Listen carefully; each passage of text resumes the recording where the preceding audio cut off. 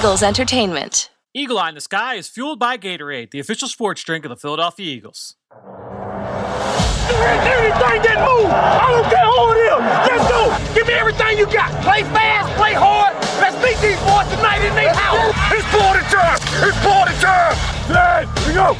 Touchdown! You are listening to the Eagle Eye in the Sky podcast.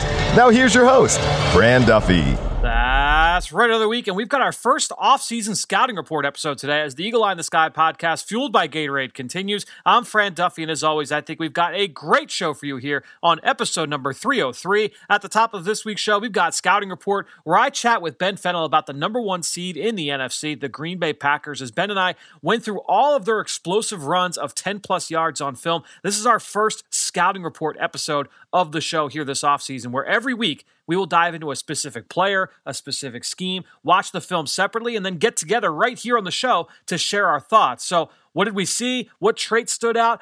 What about from a schematic standpoint? Were there any big takeaways there? We will talk about all of that right at the top of the show, but that's not the end of the podcast, because at the end of today's show, I also caught up with Eagles linebacker TJ Edwards in a really fun conversation about his background and how everything he did as a kid got him ready to play linebacker in the NFL. Before we get there, though, just a couple of things I want to make sure we hit on. Number one, I will always ask you every episode if you can go over to our Apple Podcast page and just leave us a quick review. Not only does it help us out in making the show more visible to other podcast listeners, but it also helps us out in being able to answer your questions. So if you've ever wondered about a specific X's and O's topic, a play or a concept, any kind of scheme, or a topic around player evaluation, the draft, free agency, you name it, we will answer it for you here on the show. I appreciate everybody who has done so recently. You guys are the best, and it really allows us to help keep this show rolling twice a week here throughout the entire calendar year. Now, if you also enjoy my conversations with Ben here every single week, make sure you also go subscribe to the Journey to the Draft podcast. It's officially draft season. The Senior Bowl just a few days away. I'll be doing daily episodes covering that event. We had a huge announcement with the Combine this week. Underclassmen are declaring left and right. You do not want to miss out on any of the news over on the Journey to the Draft podcast. You can go find that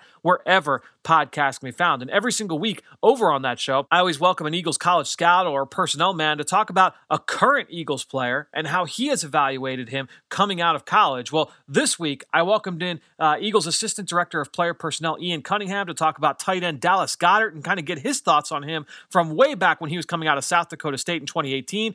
Here's what he had to say. Well, happy to be joined this week by Eagles Assistant Director of Player Personnel, Ian Cunningham, to talk about Eagles tight end Dallas Goedert. Now, it's been a couple years in the league, former second-round pick out of South Dakota State. Ian, take us back in time a little bit. What was your feeling, your projection on Dallas when he was coming out, and take us a little bit inside the evaluation? You know, Fran, I remember watching TCU. I believe it was 2016. South Dakota State played at TCU, and it was Dallas's junior year. And there was a guy at South Dakota State that kept flashing on tape. I was actually watching TCU tape, and I was like, who is this guy? They ended up having him, Dallas, and another, actually a receiver the following year. And then fast forward to the 2017 season, thinking that I was going to be able to see him in Frisco at the championship game. Unfortunately, they lost to JMU that year, but was really excited to be able to go see him there because I wasn't able to get to South Dakota State during the fall. And then fast forward then to the Senior Bowl. And at the Senior Bowl, you finally get to see what he looks like in person, how he looks in his pads, how he moves around. It was good to see him for a short period of time because he got hurt at the Senior Bowl. And then you go to the Combine, same thing. He wasn't able to go through the Combine drills, but we did get a chance to interview him at the Combine, get a chance to sit down and get to know him a little bit, and obviously on the 30 visit. But, you know, watching Dallas and evaluating him, you saw a big physical specimen at the tight end position to play what we call F tight end. He was outside in the slot, but then you had a couple plays where you saw him in line as a blocker, and you projected, hey, this guy could be a Y for us as well, or a complete tight end. And that's what you're really looking for. In that year, it was him and a couple of other players as one of the top tight ends coming out. And just evaluating him against that talent at South Dakota State, you wanted to see if he could dominate that level of talent, and he did. And then fast forward, kind of going back and looking at the TCU game, he dominated the talent at TCU as well. So it was good to watch him and good to be able to evaluate him because you were able to see the things that we were needing to see if he was going to be able to translate on our level. And we got to see that at South Dakota State and versus TCU as well. I remember one of the big narratives about Dallas, when he was coming out was, great pass catcher, but what can he be as a blocker? He wasn't asked to do it. And I remember talking with Eagles tight ends coach Justin Peel after the draft, and it was like, all right, well, let's pull a couple plays where you can kind of see the flashes. But at this kid, this kid, he's 6'5", 6'6", he's 255. Like, we can coach that into him. And I guess it goes back to that discussion of, it's not what just because you weren't asked to do it often in college doesn't mean you can do it or you can't do it in the NFL. He comes in the league and becomes one of the best blocking tight ends, certainly in the NFL in short order. Correct. You just want to look for the body control, the balance, the core strength, the movement off the snap. If he's what we call, can he uncoil his hips? Can he unlock his hips? Obviously, the technique work. That's why we have a coach like Coach Peel, who's outstanding. He's going to get them technically sound, and he's going to develop them. And that's what he did with Dallas, because he's really turned himself into a complete tight end. Well, Ian, thanks you so much for joining us once again here on the Journey to the Draft podcast. Again, stay safe, stay healthy. We'll talk to you soon, man. Talk to you soon. You too. So that was just that initial part of that interview for the entire segment. Make sure you go check out the Journey to the Draft podcast. I've been doing these interviews every single week this season. You can go back and listen to all of them right on that feed. Now, speaking of Journey to the Draft, let's talk about the guy who was on every single episode of that show with me. That's Ben Fennell. Let's dive into our chat now in Scouting Report. Dim those lights. We're headed to the film room for the Scouting Report. All right, well, let's get things going here with my friend Ben Fennell. Ben, fun assignment this week for us as we went back and watched all of the Green Bay Packers' explosive runs, the runs of 10-plus yards. Now, some teams will say, some runs of 8-plus. We carried it down to 10-plus. It ended up being 44 total plays. Now, I want to ask you, number one, the timeliness of this was great because the Packers' run game was outstanding this weekend in their win over the LA Rams. But I want to ask you this now. What was your strategy going into this? What was your focus going to be on? Did you want to look at the talent and look at it from a traits-based standpoint? Were you looking from a scheme standpoint? What was your thought going into watching this clip? Yeah, I definitely want to see the marriage between the talent and the scheme that Matt LaFleur is using. Obviously, they have very talented players, and Aaron Rodgers, David Bakhtiari, Aaron Jones, Elton Jenkins is an ascending young player as well. But in combination with what Matt LaFleur is doing schematically, with all the misdirections and the motions and the use of RPOs and how much the scheme is helping the offense and in particular the run game be effective. And I think it's a really interesting marriage of talent and scheme together.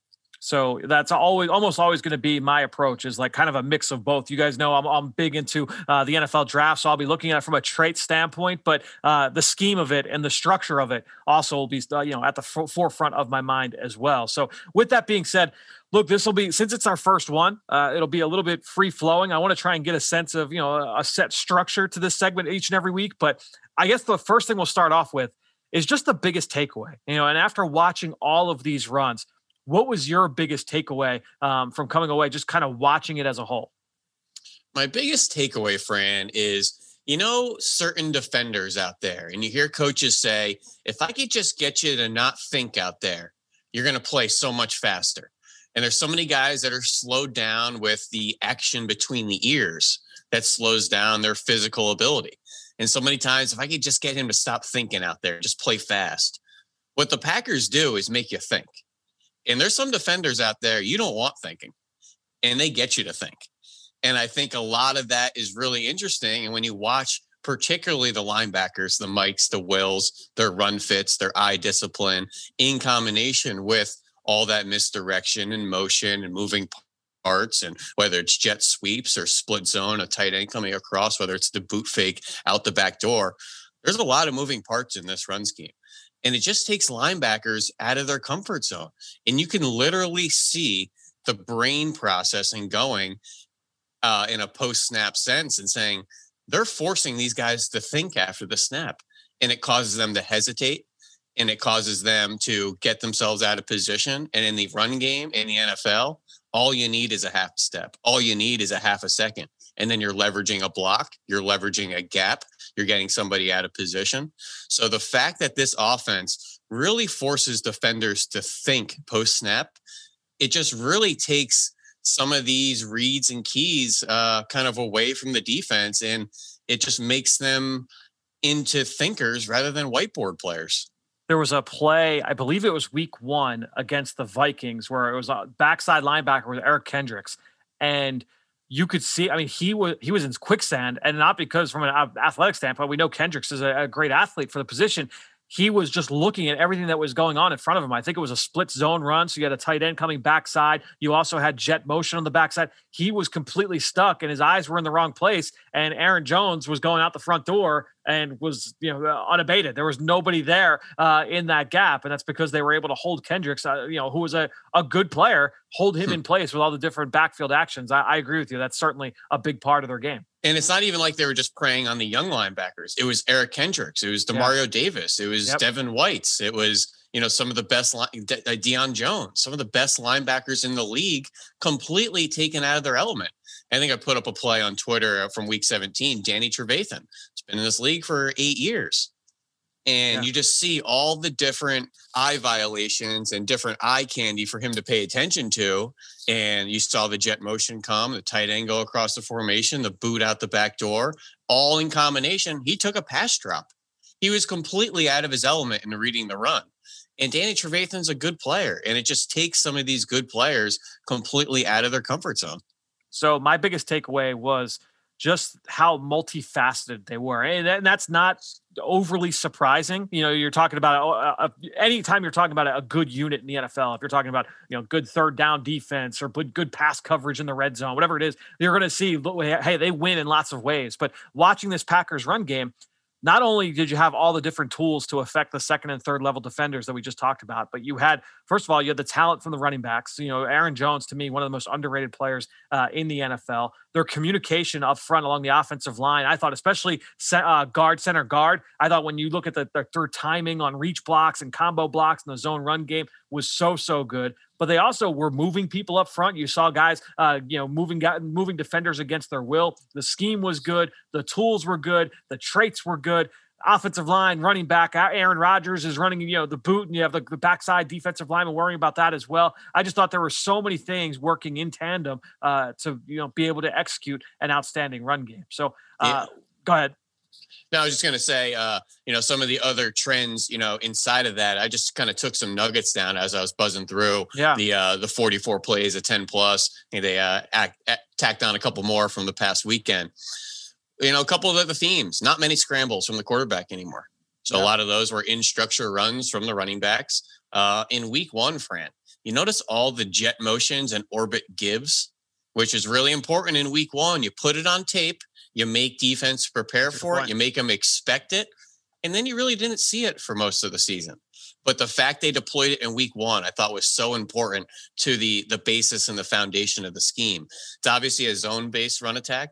A lot of inside zone, a lot of outside zone, a lot of mid zone, but all those wrinkles and counters off of that as well. They start to work in some more gap schemes this year, a couple power runs, some counter action that looks like a lot of those zone schemes, which is a lot of fun. The shotgun versus under center. I felt like it was very balanced in the run attack and that they can execute both ways. The shotgun, a little bit more RPO based, where you're maybe reading a leverage of a defender. The quarterback can read with his eyes looking at the defense. The under center stuff, a lot of that has play action wrinkles coming off of it. So everything in the run game has an extra wrinkle, extra element, and layers to it. And the multiplicity of the run scheme, you just don't know what's coming on a down-to-down basis. And now you have a 3-headed attack with Aaron Jones, A.J. Dillon, Jamal Williams. Some people are upset to say, Aaron Jones, 19 touchdowns last year. Where is that production this year? This is a preservation of Aaron Jones as well. Look at how Alvin Kamara has always been used with the Saints. Always had Mark Ingram. This year, splitting time with Latavius Murray. You want to keep these guys fresh. It's not so much about the volume, but quality snaps. And I think looking at how they use and deploy this stable of backs, particularly last Saturday, where all 3 backs had touches in the first quarter, it's all about preservation, keeping fresh guys in there and keeping the defenses, constantly having to handle different backs coming at them. So with that in mind, you hit on a couple of these topics, but I wanted to go through some stats that matter because that was something that we did all throughout the season. We would pick on, whatever the matchup was that week, and you'd kind of take a deep dive into the numbers. And I pulled a couple as well. You mentioned, stuff from under center versus the gun. 61% of the runs happen in the shotgun. So, while it's heavier towards the gun. It's not like a huge, a huge. But that's surprising, Fran, because it's an outside zone based foundation. So typically that's under center. So that's, Jared Goff, that's the San Francisco 49ers. You have the play action boot. You have to be under center to do that. The fact the Packers also successful in heavy and shotgun runs. I mean, Matt LaFleur is his own coach now. He's so quickly associated to McVay and Shanahan. He's doing some of his own things, and it's really fun to kind of track it. Well, that's what only 7 of the 44 plays I actually tagged as outside zone. It was, to me, I felt it was a lot more inside zone, split zone. You saw some mid zone as well, where the back and the offensive line on kind of different paths in terms of their angle of departure. But I thought it was a lot more inside zone, keep the back as downhill as possible, and I thought that kind of played to the strengths of those guys. Were there any other stats that kind of stood out to you, after kind of looking at it? Well, I think taking a step back and just looking at their collective approach to the run game and recommitting to the run game. 2018, that last year under Mike McCarthy, they were 32nd in run percentage, 32nd in run percentage on 1st and 10. First year, LaFleur, he brings them back to the middle of the pack. They're 15th in both categories. 2020, they're 7th in both categories. They went from a bottom-dwelling run percentage, run commitment team to a top 10. And when you look at the top 10 in the league, there's a lot of playoff teams in there, whether it's, the Baltimores and the Colts and the Tampa Bays and all those teams that what works in September usually is going to keep working in January. You want to protect those veteran quarterbacks with a good rushing attack. This is a really good formula. And then what do you see in 2020?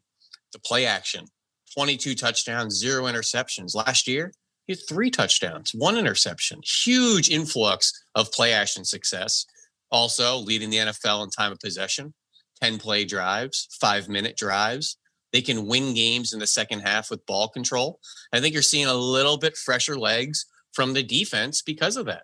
I think it's really interesting how this all kind of affects the entire team, the entire organization by imposing your will in the run game and being a balanced offensive attack, which the analytics community may say elsewise, that yes, 1st and 10 running isn't as successful as passing and the yards per play aren't as great. But it's a completely different approach when you're in the trenches and getting fired off on for 40, 50 times a game in the run game. It's not a lot of fun, Fran. Well, it's something I'm going to hit on a little bit later here in the show on a topic that I think kind of centers around that. I agree with you. I think when you're looking at complementary football, a lot of people think of that as run versus pass, but it also is offense and defense. And when you have an offense that can operate this way, that does help your defense. It keeps your defense fresh and on the sidelines. So then now they're going full bore when they're out there as well. Just a couple of the numbers. This is just purely from me charting. 75% of the runs from the way I counted it were zone runs. So that kind of speaks heavy zone scheme. With Matt LaFleur, 61% of the runs came out of the gun, as we talked about. They had 8 runs from 21 personnel, and I thought it was notable that on 6 of those runs, you had backfield action, whether it was orbit motion, jet sweep action, and obviously Tyler Ervin, a big part of that. But I think that was kind of notable is, hey, when they came out in those 2 back sets, those pony sets, they were typically using one of those backs, and typically it was Ervin, as some kind of, eye candy in the backfield. And so you had 75% of those 21 personnel runs had that backfield action. It was just 41% on all the other runs. So I think that kind of speaks to how they viewed their 21 personnel set and how to kind of get some advantages there in the run game, creating some angles with some of those backfield actions. The other big thing that I thought was interesting, and I kept track of this. Well, real quick, Fran, before you put to bed the backfield action, Tyler Ervin's been out for half the season. Yep. And then we've seen MVS, Valdez-Scantling, Lazard, Devontae Adams in that role. They since picked up Tavon Austin. Is that jet motion role really dependent on speed, or is it more a schematic philosophy of stretching a defense horizontally that doesn't have to be a 4-3 player in order to get a defense to respect that? How do you feel about, for lack of better words, putting a tight end in that jet motion spot? Does it still work? I think so. To me, in my opinion, yes, it still works. I would love to give some truth serum to some safeties and some linebackers, playing in the NFL right now. Not guys that played years ago, but guys that are playing right now that would say like, hey, like if you see a slower receiver, a 215-pound receiver going in jet motion, does that get the same kind of response from you as if you see a 4-3 player going motion? Maybe it does, maybe it doesn't. My guess is that you still have to execute the call against Jet. At the end of the day, you still, whether you're rocking and rolling your safeties and you're adjusting and making those, you still have to make those calls regardless of who is going through that jet motion. Now, maybe your eyes are a little bit more keen to keep your eyes in the backfield as opposed to who that player is, if it's one movement piece versus another. But I think it's a really interesting point. I'm glad you brought that up. The other point that I was going to bring up, and this was kind of surprising to me, I charted this as we went. I wanted to see how many of the big runs came off plays where the running back cut back against the grain. If you had to guess, how many do you think were cutback runs? If you had to guess like a percentage. A lot. I would say 45 or 50%. So, dude, I thought it would be that high too. It was actually only a third. It was just about 33%. I was expecting it to be a lot higher. Okay. So I thought that was kind of interesting. Now, some of those gap runs, you're not going to see as many cutback lanes on power lead or something like that. But I did think that was kind of an interesting number when it was all said and done. So now the big thing we will try and do every week is we're just going to try and I'll throw 5 burning questions at you. We'll call 5 burning questions coming off of watching it, and we'll change the questions up every week. But just some things to kind of spark some conversation here. And the first one to me is the most important piece. Who makes this go? Who is it that you feel is the igniter for this offense? It could be a player, it could be a coach, but at the end of the day, who is the ultimate engine that gets this run game going? I think it's the scheme and the balance and all the elements of making a defense wrong. And you see so many plays where players are blocked without blocking them. Yep. And the only thing to attribute to that is the commitment to the run game, the believability of the run game, and respecting all the schematic threats of the run game, whether that's holding defenders with boot fakes or the jet motion or the misdirection stuff. The amount of times that they have explosive runs where 3 players aren't blocked on the backside, it's just easy offense. I can't attribute that to anybody else. That's not the running back. That's not the quarterback putting them a good look. That's not the offensive line getting movement. It's so exciting to see an offense generate easy yardage through scheme. And it used to be such a detriment to say, oh, but look at the scheme. It's okay to help your quarterback. It's okay to help your running game generate yards and to confuse defenses. And then not only the within the down, misdirections, but the RPOs, making a defense wrong, playing off the leverage of defenders.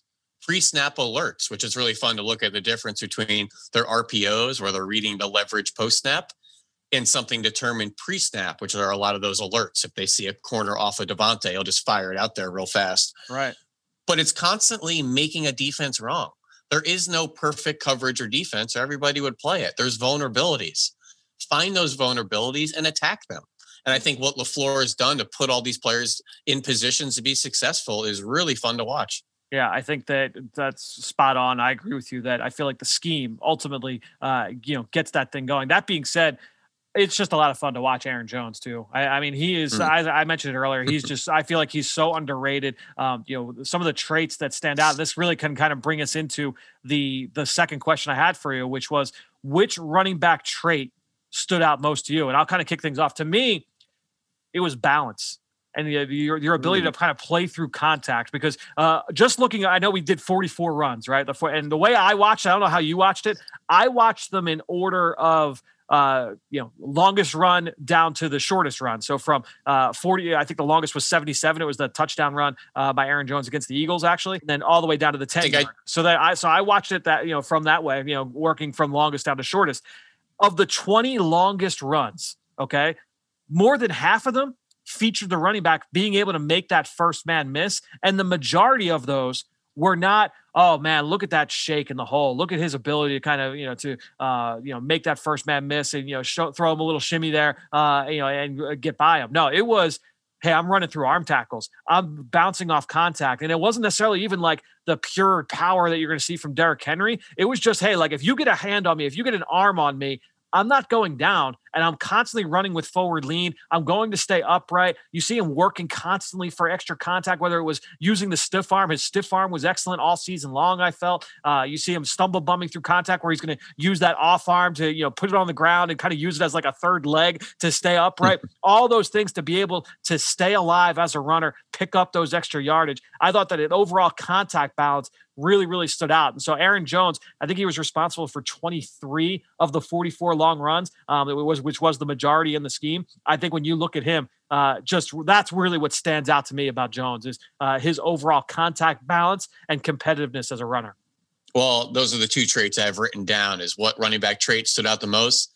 Aaron Jones, make you miss. Aaron Jones, vision. So I'm glad you covered the make you miss. I'm going to go with the vision. And it's really funny that you asked me how many runs were the cutback runs. And I said maybe 45 or 50%. And you said, no, it's about a third. And a project I've been working on for about 2 weeks or so is categorizing all the different zone paths of Aaron Jones. And we talk about this quite a bit, especially in outside zone, the bounce, the bang, and the bend. The 3 different paths. You could take it outside, you could take it up in the middle, or take it out the backside. What did I just list? 1, 2, 3 different paths. How many cutbacks did he have? A third. He is so balanced. That's a good point. In his zone approach that he can hit it out of any of those paths. And he has the ability to, whether it's, hitting with speed out the front side, a little bit of patience and power through the middle, or having that patience and vision out the backside. Really fun to see the vision, the make you miss. And a big conversation right now with 2017 class rookies, particularly running backs. Christian McCaffrey was paid. Joe Mixon was paid. Dalvin Cook was paid. Alvin Kamara was paid. Everybody's wondering about 19 touchdown Aaron Jones last year. And he's obviously one of the stars in the NFL. Is it the system working, or is Aaron Jones special? And I think Aaron Jones is a special player. And just for all the things you had mentioned about the make you miss, making defenders miss in the backfield, not only in the backfield, but in the open field as well, which he takes a lot of those 8, 9, 10-yard runs into 40-yard touchdowns because of what he does to safeties, not only with elusiveness, but power as well, and then hitting his speed in the open field. I think all that stuff he does for himself is what makes him special. But it's, the combination of scheme and talent is where you end up with a absolutely deadly offensive attack. And that's the 2020 Packers. It's a perfect marriage of having elite talent with an elite scheme. So this next question, our third burning question, is a little bit tougher for me to ask you because you watch this team every week. You write about them on The Athletic every single week. But who is the most surprising player going back and watching all 44 of these plays? Who was a guy on that offense that stood out to you most? Or say, you know what, like I kind of came away from this thinking a little bit differently about this guy than I would have originally. All right. So 2 things in particular. First, very, very quickly, Allen Lazard. He is the number 2 receiver in this offense, not because he's the number 2 in receiving production. It's because he deserves the second most snaps behind Davante Adams. Why? Because he blocks his butt off. He's nearly 230 pounds, undrafted free agent. The Jags want to make him a tight end. He has a lot of tight split alignments. He can handle linebackers and safeties. He can handle defensive ends. I was really impressed with the tight ends, particularly Tunyon. Obviously, Mercedes Lewis and his, wide tight end role. But Allen Lazard's ability to block is really why he's so successful on these play action concepts as well, because of the believability in the run game. Right. But anyways, put that to bed. The other guy is Corey Linsley. His subtle quickness off the ball, Fran, very much so, yeah, is the make or break to the run game. The inside out. If the center gets blown up, typically the run's getting blown up. The run game is such an inside out attack that if the center doesn't get off the ball fast, seal that initial nose tackle, 0-1 shade in the run game, that's kind of where it all starts with the success of the run. So Linsley's not the biggest guy. He doesn't have a whole lot of wow moments. He doesn't get out in space like a Jason Kelce does. He doesn't pancake guys. It's just subtle little moves off the ball to seal a defender for half a second. And then that's it. It's over. But it's the reason why Corey Linsley was an AP All-Pro this past year at center because of that. And I'm glad he got that recognition because a lot of love goes to Bakhtiari. A lot of love goes to Elton Jenkins and Aaron Rodgers and all the other stars. Corey Linsley's a really good player. So let me tell you one of the things I did is as I'm watching, all right, I've just taken notes down. And one of the things I tried to take note of was, hey, who delivered the key block or the 2 key blocks that freed this run up? Right. So who are the guys? And I just wrote the name down. I didn't say the kind of block or what they did. Just wrote a name down, whether it was an offensive lineman, tight end, receiver, whatever it was. And there were a bunch of guys that made this list. Right. You mentioned Allen Lazard. He had the same amount as Ricky Wagner, who was a rotational tackle. He had a handful of them. Mercedes Lewis had like 4 or 5 of them. Billy Turner and John Runyon, the rookie, who was a part-time player, didn't play, a full slate of games. He had a bunch of them when he did play. So give Runyon a lot of credit. Corey Linsley had 6. Elgton Jenkins, who I'll tell you what, he is a good player already, man. Year 2, he is a really, really good player. His athleticism on reach blocks, I mean, really, really, really impressive what he was able to do backside, and then even moving people. You talk about the versatility as well. You saw him in a couple different positions doing it. I was really impressed with Elgton Jenkins. He had the third most at 8. David Bakhtiari had 9. The guy who I wrote down 10 times as having a block that sprung the run open, Lucas Patrick. Dude, he was and he was like moving people too. Like I was impressed, man. A guy that I don't know much about coming in. I thought he was one of the big reasons why I was sitting here checking off Packers. You were running out of guys. I'm like, who else is he going to give this to? I forgot about old Lucas Patrick, right guard. Dude, there were some that were kick out blocks, as a puller. There were some where, he's just moving guys one-on-one. I thought that, in their zone schemes, there were sometimes, because a lot of times we're looking at combo blocks and, and smashing stacks and double teams and all that. There were a lot of times where those guys in the interior, especially was the front side guard, was left one-on-one with the 3 technique. And so you see, Elgton Jenkins one-on-one, you see Lucas Patrick one-on-one. And I thought Patrick did a nice job of just being able to create that, just a little bit of movement, so that if Jones or Jamal Williams was able to work downhill, that, they were able to run right off his backside. I thought there were a handful of runs that looked just like that. So Lucas Patrick would be the name that most surprised me, I would say. That's pretty interesting because he's probably the least known of the group, actually one of the longer tenured of the group. But because of that, he's not a starter. He wasn't a starter last year. He wasn't an incumbent starter heading into this year. Probably Lane Taylor would have been that right guard spot if we had it in a perfect world. But really interesting that they let Brian Bulaga go to LA Chargers in free agency. They signed Rick Wagner, but nobody really in the draft to contribute to the tackle spot. So they moved, obviously, Billy Turner around. He's played right tackle, right guard, left tackle now for David Bakhtiari. It was great to see the rookie John Runyon Jr. in there play some left guard. These guys have played up and down the line.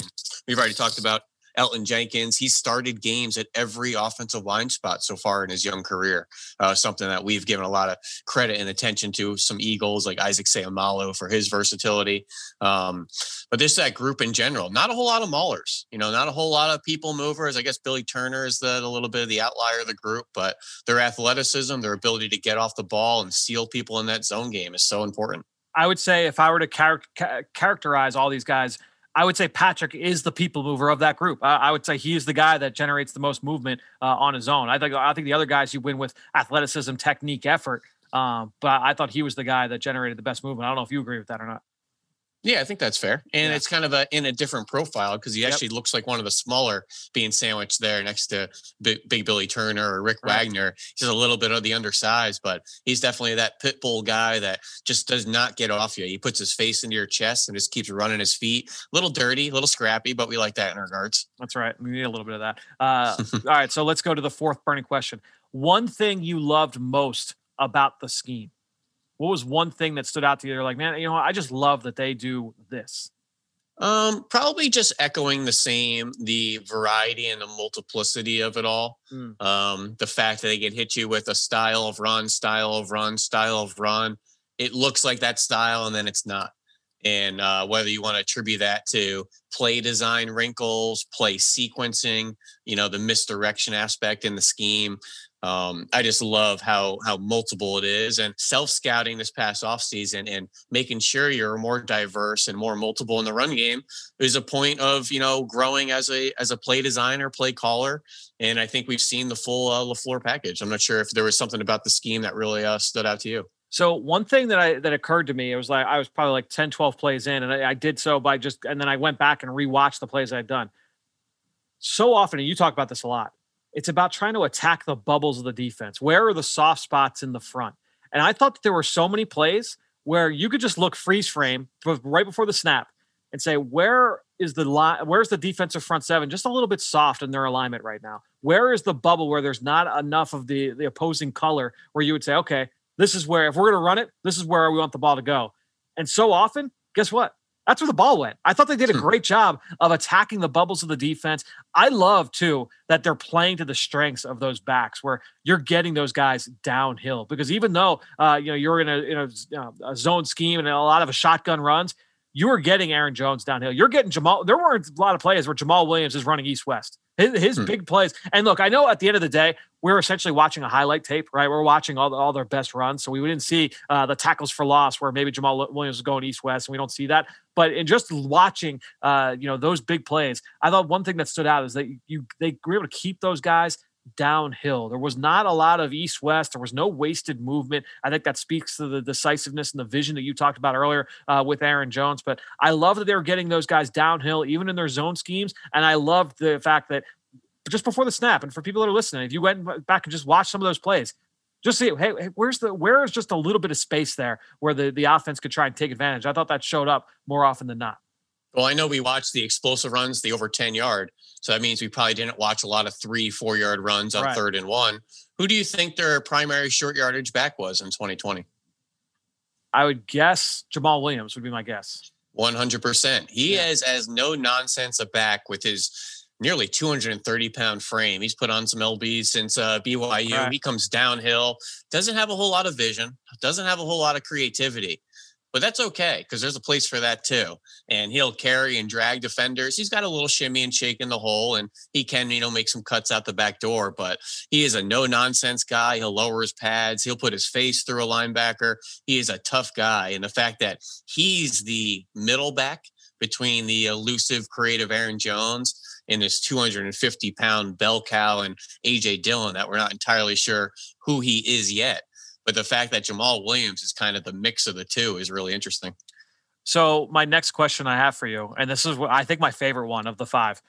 What's one thing that you think you noticed that the other guy didn't? So what's something that you, Ben, noticed that you don't think I did? And I'll do what mine is after you. All right, yeah, you go. No, you go first. You go first. I'll go first.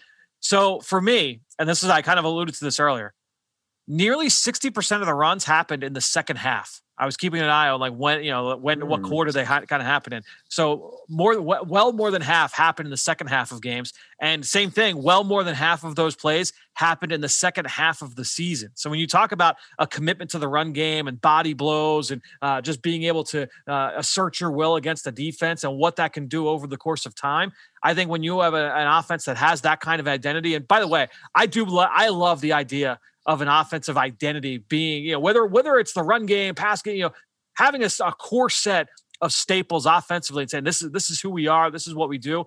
I really think that there's a lot to be said for that. And I think when you look at this run game, it's a great example. But I do think when you look at the way that these guys are built, the way that they want to try and attack you, the fact that so many of these runs happen 3rd quarter, 4th quarter, November, December, early January.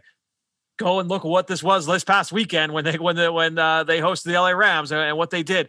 I think that speaks a lot to that identity. And this is why I've tongue-in-cheek been calling Aaron Rodgers in 2020 an elite game manager.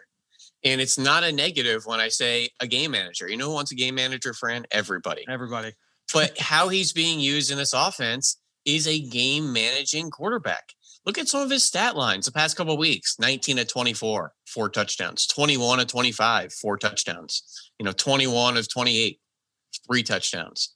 It's not a high volume, dropping back 40, 50 times, putting the team on your back every 3rd down, every second half, like we saw in the mid-2010s under McCarthy, where it was like pulling teeth to move the ball down the field. It was Aaron Rodgers or nothing. So the fact that you're making the quarterback's life easier, and in the flash 18 months, 2 years, this has turned into a quarterback-friendly system.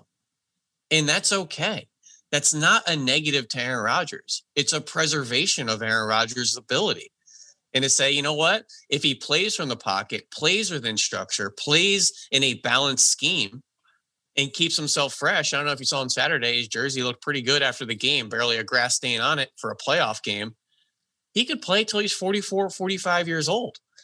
And that should be an exciting proposition to Packers fans to say, this guy is still talented, but in combination and implemented into an effective scheme, this guy could play for as long as he wants. QB friendly used to be like this dirty word in the NFL. No question. Yeah. And then not with like coaches, maybe with coach, but I'm saying with like in terms of like media and like coverage of the sport. Well, where does that come from? Is it the air raid paint by numbers type of system that it's like, oh, he's the system quarterback. He's not doing it. The system's doing it. Anything that was collegey into the NFL always came with a negative, association that, oh, that's collegey. That's taking advantage of the scheme or the space. Or why does that have such a negative connotation to it? Or it did at some point. It did. I feel like that's for the most part, going by the wayside. I feel like there was just this element of hubris that went along with, like the college game that's not going to play. That argument is thinner and thinner and thinner with each passing year. You're seeing all around the NFL, different examples as to why that's not the case anymore. But and we've talked about this off camera about what Peyton Manning did to the quarterback evaluation. Right. Everybody wanted that cerebral field general. That's always going to get him into the perfect play, perfect look, offensive coordinator on the field. That was the mold. I got news for you. Those don't come around every year. They don't come around every 10 years. I don't think they come around every 25 years. Right. Do not prepare for an outlier. And I think we're coming back to saying, you know what can we do to help our quarterbacks? And I think reflecting to the Philadelphia Eagles in 2020 and moving forward, there's a lot of self-reflecting questions to say, what can we do to help our quarterback positions? They're talented players. We've seen it. Can it be fixed? And I think Green Bay is a great example of a reclamation project to say it struggled. It was bad. They fixed it. They had ability and they fixed it. Yeah, I think that is really an interesting note to kind of wrap up that conversation with. So to me, the one thing I always want to do with these segments, I want to try and keep them topical, right? And that can be a little bit tough because we want to try and stay a week ahead in terms of who we're going to plan to watch next week. But that being said, we picked the Packers. So I kind of had an inkling that they beat the LA Rams this past week in the cold up at Lambeau. So the thought was, all right, they're going to go on and play in the NFC title game. That being said, they're taking on the Tampa Bay Bucks. I want to kind of get your thoughts. What do you think about this Packers offense, this run game going up against Tampa Bay and Todd Bowles, blitz heavy defense? What are you expecting to see in this matchup? Well, a lot of people are pointing to that Week 6 game, which Tampa Bay beat the Packers as good as anyone had in 2020. Yep. They stopped the run early. The Packers really kind of ditched the game plan early, which was the first time all year we've seen that.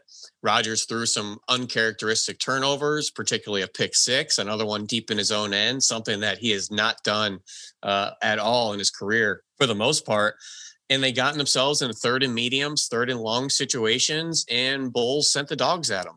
And a combination of things from the running backs being poor in pass pro. That was also the game Bakhtiari got injured and had to move Rick Wagner over there. And then Aaron Rodgers' eyes started to drop.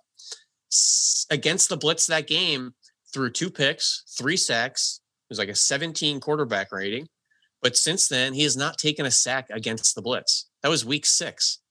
So they've improved on some things. There's some schematic elements to point to, particularly keeping the running backs in for pass protection. We haven't seen those cool, creative plays of Aaron Jones in the pass game pretty much the entire second half of the season. Why? A little bit extra protection up front, for some of those blitzes on third down. But the fact the Bucs are going to get Vita Vea back, it sounds like, and Ndamukong Suh, this guy is amazing, Fran. And you could give love to Pierre-Paul and Devin White and Levante David. They might have rookies of the year on both sides in Tristan Wirfs and Antoine Winfield if they ever want to give it to an offensive lineman. But Ndamukong Suh, this guy is the ageless wonder. He's 34 years old, never misses a game, plays 75% of the snaps, gets no love from media or fantasy teams or whatever. Collectively, you got to run the ball. And that's my formula to stop the Bucs. That's my formula to stop the Packers. Make these teams one-dimensional. And if the Packers can run the ball, everything opens up. And I think as we both study the run game this week, you just see the softness that it kind of imposes on a defense. Yeah, well, we will get a chance to watch this matchup this weekend. Excited to see just a rematch here that, as you alluded to, was one of the biggest losses for Green Bay this regular season. But this offense is humming. This defense is going to try and work to be opportunistic against Tom Brady and that offense. Excited for that matchup. Now, weird. The Chiefs game was also a Week 6 rematch. Chiefs-Bills, Week 6. That's a good point. I didn't even think about it. And that game was a little bit thrown off. Wasn't there there was some COVID stuff going on with that game too? Wasn't there? Was it delayed or pushed forward? something. Always been some COVID asterisks in games. That's a fair point. So what we're going to always try and do is we're always going to try at the end and look ahead to next week and kind of let the listeners know what is it that we're going to cover for next week's episode. Now, James Harden isolation situations. Oh, that's the last. I'll tell you what. That's the last thing we're going to be covering here on this show. That being said, the one thing that I do want to give fans or give the listeners a little bit of insight to, obviously, look, the Eagles are in the middle of a coaching search, and I would love, as I said earlier, to be topical with this segment. So what I'd like to do is wait a couple days, and we'll see if the Eagles do make a hire. Give ourselves a little bit of wiggle room. If they make a hire, great. Then we'll do something having to do with whoever that new coach is. If they don't by, we'll say like late Thursday, on Friday, I'll put out on Twitter what our combination will be, and I'll run that in the next podcast, the next Chalk Talk episode of what the topic is that Ben and I will cover. But you have any suggestions off the top of your head? What you're thinking? I'd like to do I want to try and do some player focused ones. So I'm thinking if there is no new coach hire by the time we go to record for next week, then maybe we'll do like one of the rookie quarterbacks. Maybe we'll look back at like a Justin Herbert this year or a Joe Burrow from the first couple of weeks, and one of those guys. But I'll keep my maybe we'll see who comes out on top of the championship weekend. Maybe it could be a little Travis Kelce, maybe Stephon Diggs, maybe some Chiefs RPO pass game. Obviously, Big Red Andy Reid gives us a lot of cool stuff schematically to look at. That's a good point too. Yeah, maybe we'll do something along those lines as well. So we will keep you posted. I'll make sure I say by the time I record the Monday podcast, the Chalk Talk episode next week, we will know. I will make sure it's in that episode. So make sure you stay subscribed right here on the feed. Until then, Ben, we'll talk to you next week. Thanks for joining us once again here on the Eagle Eye in the Sky podcast, fueled by Gatorade. Experience the fastest internet and more in a snap. With Xfinity XFi, you get the speed, coverage, control, and security you need for the ultimate in-home Wi-Fi experience. Xfinity, proud partner of the Philadelphia Eagles. Great stuff from Ben, who you can follow on Twitter just like I do, at BenFennel_NFL. And while you're at it, I'm at EaglesXOs. That's where I post all of our X's and O's content that we produce here at Eagles Entertainment. And I greatly appreciate everybody that promotes this podcast on social media. That's one way to support the show. But the best way is to go into Apple Podcasts or Stitcher, wherever you listen, and give us a rating and leave us a comment. I want to give a shout out today to someone who did just that. Eagles Fan 51 left us a 5-star review saying, "Hi, Fran, would you rather see the Birds draft Jamar Chase or Devontae Smith at number 6, or would you rather them see somebody else at a different position?" Thanks so much. So Eagles Fan 51, appreciate the question. It's one that we talk about all the time over on the Journey of the Draft podcast. Obviously, two great players in Jamar Chase and Devontae Smith. We were talking about both players all through all going back to last summer. And I think it ultimately comes down to what you're looking for at the position. And while both guys share some traits and share some background kind of trends, I think both guys had historic seasons when you look at them from a production standpoint. I mean, Jamar Chase, when you go back and look what he did last year at LSU with Joe Burrow and that whole offense, I mean, it was historic, the numbers that he put up. And you say, it's going to be a while before we see somebody do that again. And lo and behold, Devontae Smith comes and does almost the same exact thing this year for Alabama in an SEC-only schedule. So you look at Devontae Smith, you look at Jamar Chase, both guys play the ball extremely well in the air. They've got outstanding hands, and both guys are near automatic at the catch point. The hang-up you're going to get with Devontae Smith is going to be the size. What's he going to weigh in at? We'll get a better sense of that here in a few days down at the Senior Bowl, because he is heading down to Mobile. We talked about that this week over on the Journey to the Draft. I think when you look at Smith, what's it going to be, 180 pounds? That's going to scare some people. That's going to knock him down some people's boards. Chase, you don't have that same concern. The thing with Chase is we haven't seen him for a full year. He opted out due to COVID-19 concerns back in the summer, so he did not play the entire 2020 season. So we haven't seen him for a year. You would say that Smith's probably a little bit more multidimensional in terms of his ability to work vertically, but Chase also can get down the field and make big plays. So I think when you look at both guys, you could say, look, they both have the skill set to be very productive NFL players. What do they bring to the table? We'll be having that debate every single week over on the Journey to the Draft podcast driven by AAA. So Eagles Fan 51, if you haven't already, make sure you go subscribe and you'll be able to get stay tuned to that debate all spring long. All right, to wrap up this show, I caught up with Eagles linebacker TJ Edwards to talk about his background and how that all led to becoming a linebacker in the NFL. Let's get to that interview right now. Well, excited to welcome in here on our one-on-one Eagles linebacker TJ Edwards. TJ, thanks for joining me, man. Yeah, appreciate you having me. All right, well, let's talk about your background because you were a great athlete in high school. 3-sport guy. You played football, you played basketball, you played baseball. I want to first start with the other sports outside of football, though. I know that you played basketball, and as I mentioned, you played baseball, too. How did those sports impact football at all? Did they at all? Did you take things from those two sports and apply them to the way that you play now? Yeah, it's difficult to kind of correlate all three of them, but I think early on, baseball was a big love of mine, probably the one that I liked the most, and I had hoop dreams growing up, but, as I progressed, I didn't grow as much and kind of came to be 6'1", so I figured I should probably go a different route. But I just think all in general just help you play better with that sport that you continue, being versatile in terms of, the coordination of the games and things like that help a lot. What position did you play in basketball? So in basketball, I was the 1 and 2, and then baseball, I'd play center, a little short, depending on how I was hitting would affect my, spot in the lineup. But Sure. So you were a point guard, you were a 2-guard in basketball. I know you played quarterback in high school. How did those two positions kind of correlate for you? Yeah, I think, definitely playing point guard and playing quarterback, you're kind of used to running the show. You're kind of used to setting things up for everybody else and making sure that everyone's on the same page. So I think, playing that in basketball definitely helped me a lot in terms of being comfortable of being in control, really. And I know that you played both ways your senior year. Did you play both ways, offense and defense, in high school? So my senior year, I played like 3 or 4 games at safety, but it was, my junior and senior year were mostly all just quarterback. So it was really when I got to college when I first really started playing defense full time. Sure. And what was that transition like for you? I know you redshirted your first year at Wisconsin. Was that all just, all right, I'm going to get completely embedded on the defensive side of the football, and then that was part of the transition? Yeah, and just the jump from high school to college of the weight program and the physicality of the game and things like that definitely helped me a lot with that year.